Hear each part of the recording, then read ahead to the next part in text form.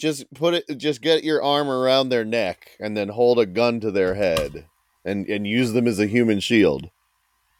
And you might say, well, that's cowardice. And I'm saying, well, have you ever seen a woman do that move?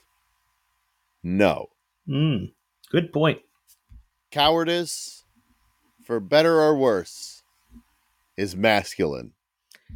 You've changed my mind, which means that you're more of a man than me.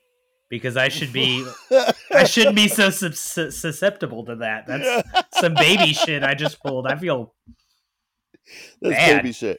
That's baby shit. You can't let people change your mind.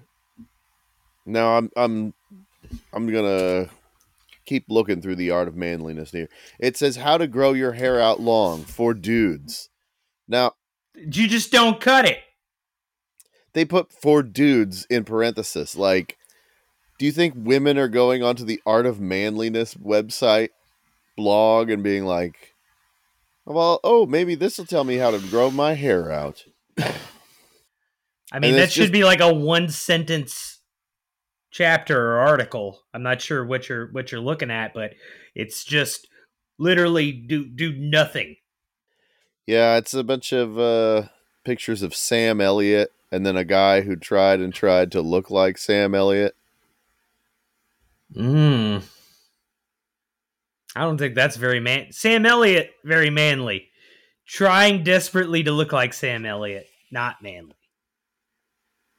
Yeah. No, we've already been over this. That is non-Sigma behavior. The most manly you could be is to just let your mom buy your clothes and cut your hair with a Flowbee.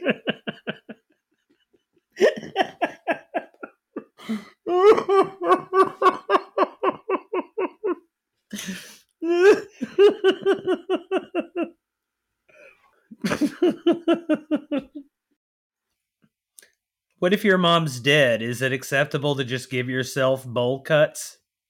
Yes, yeah. Listen, any haircut you can give yourself is a man's haircut.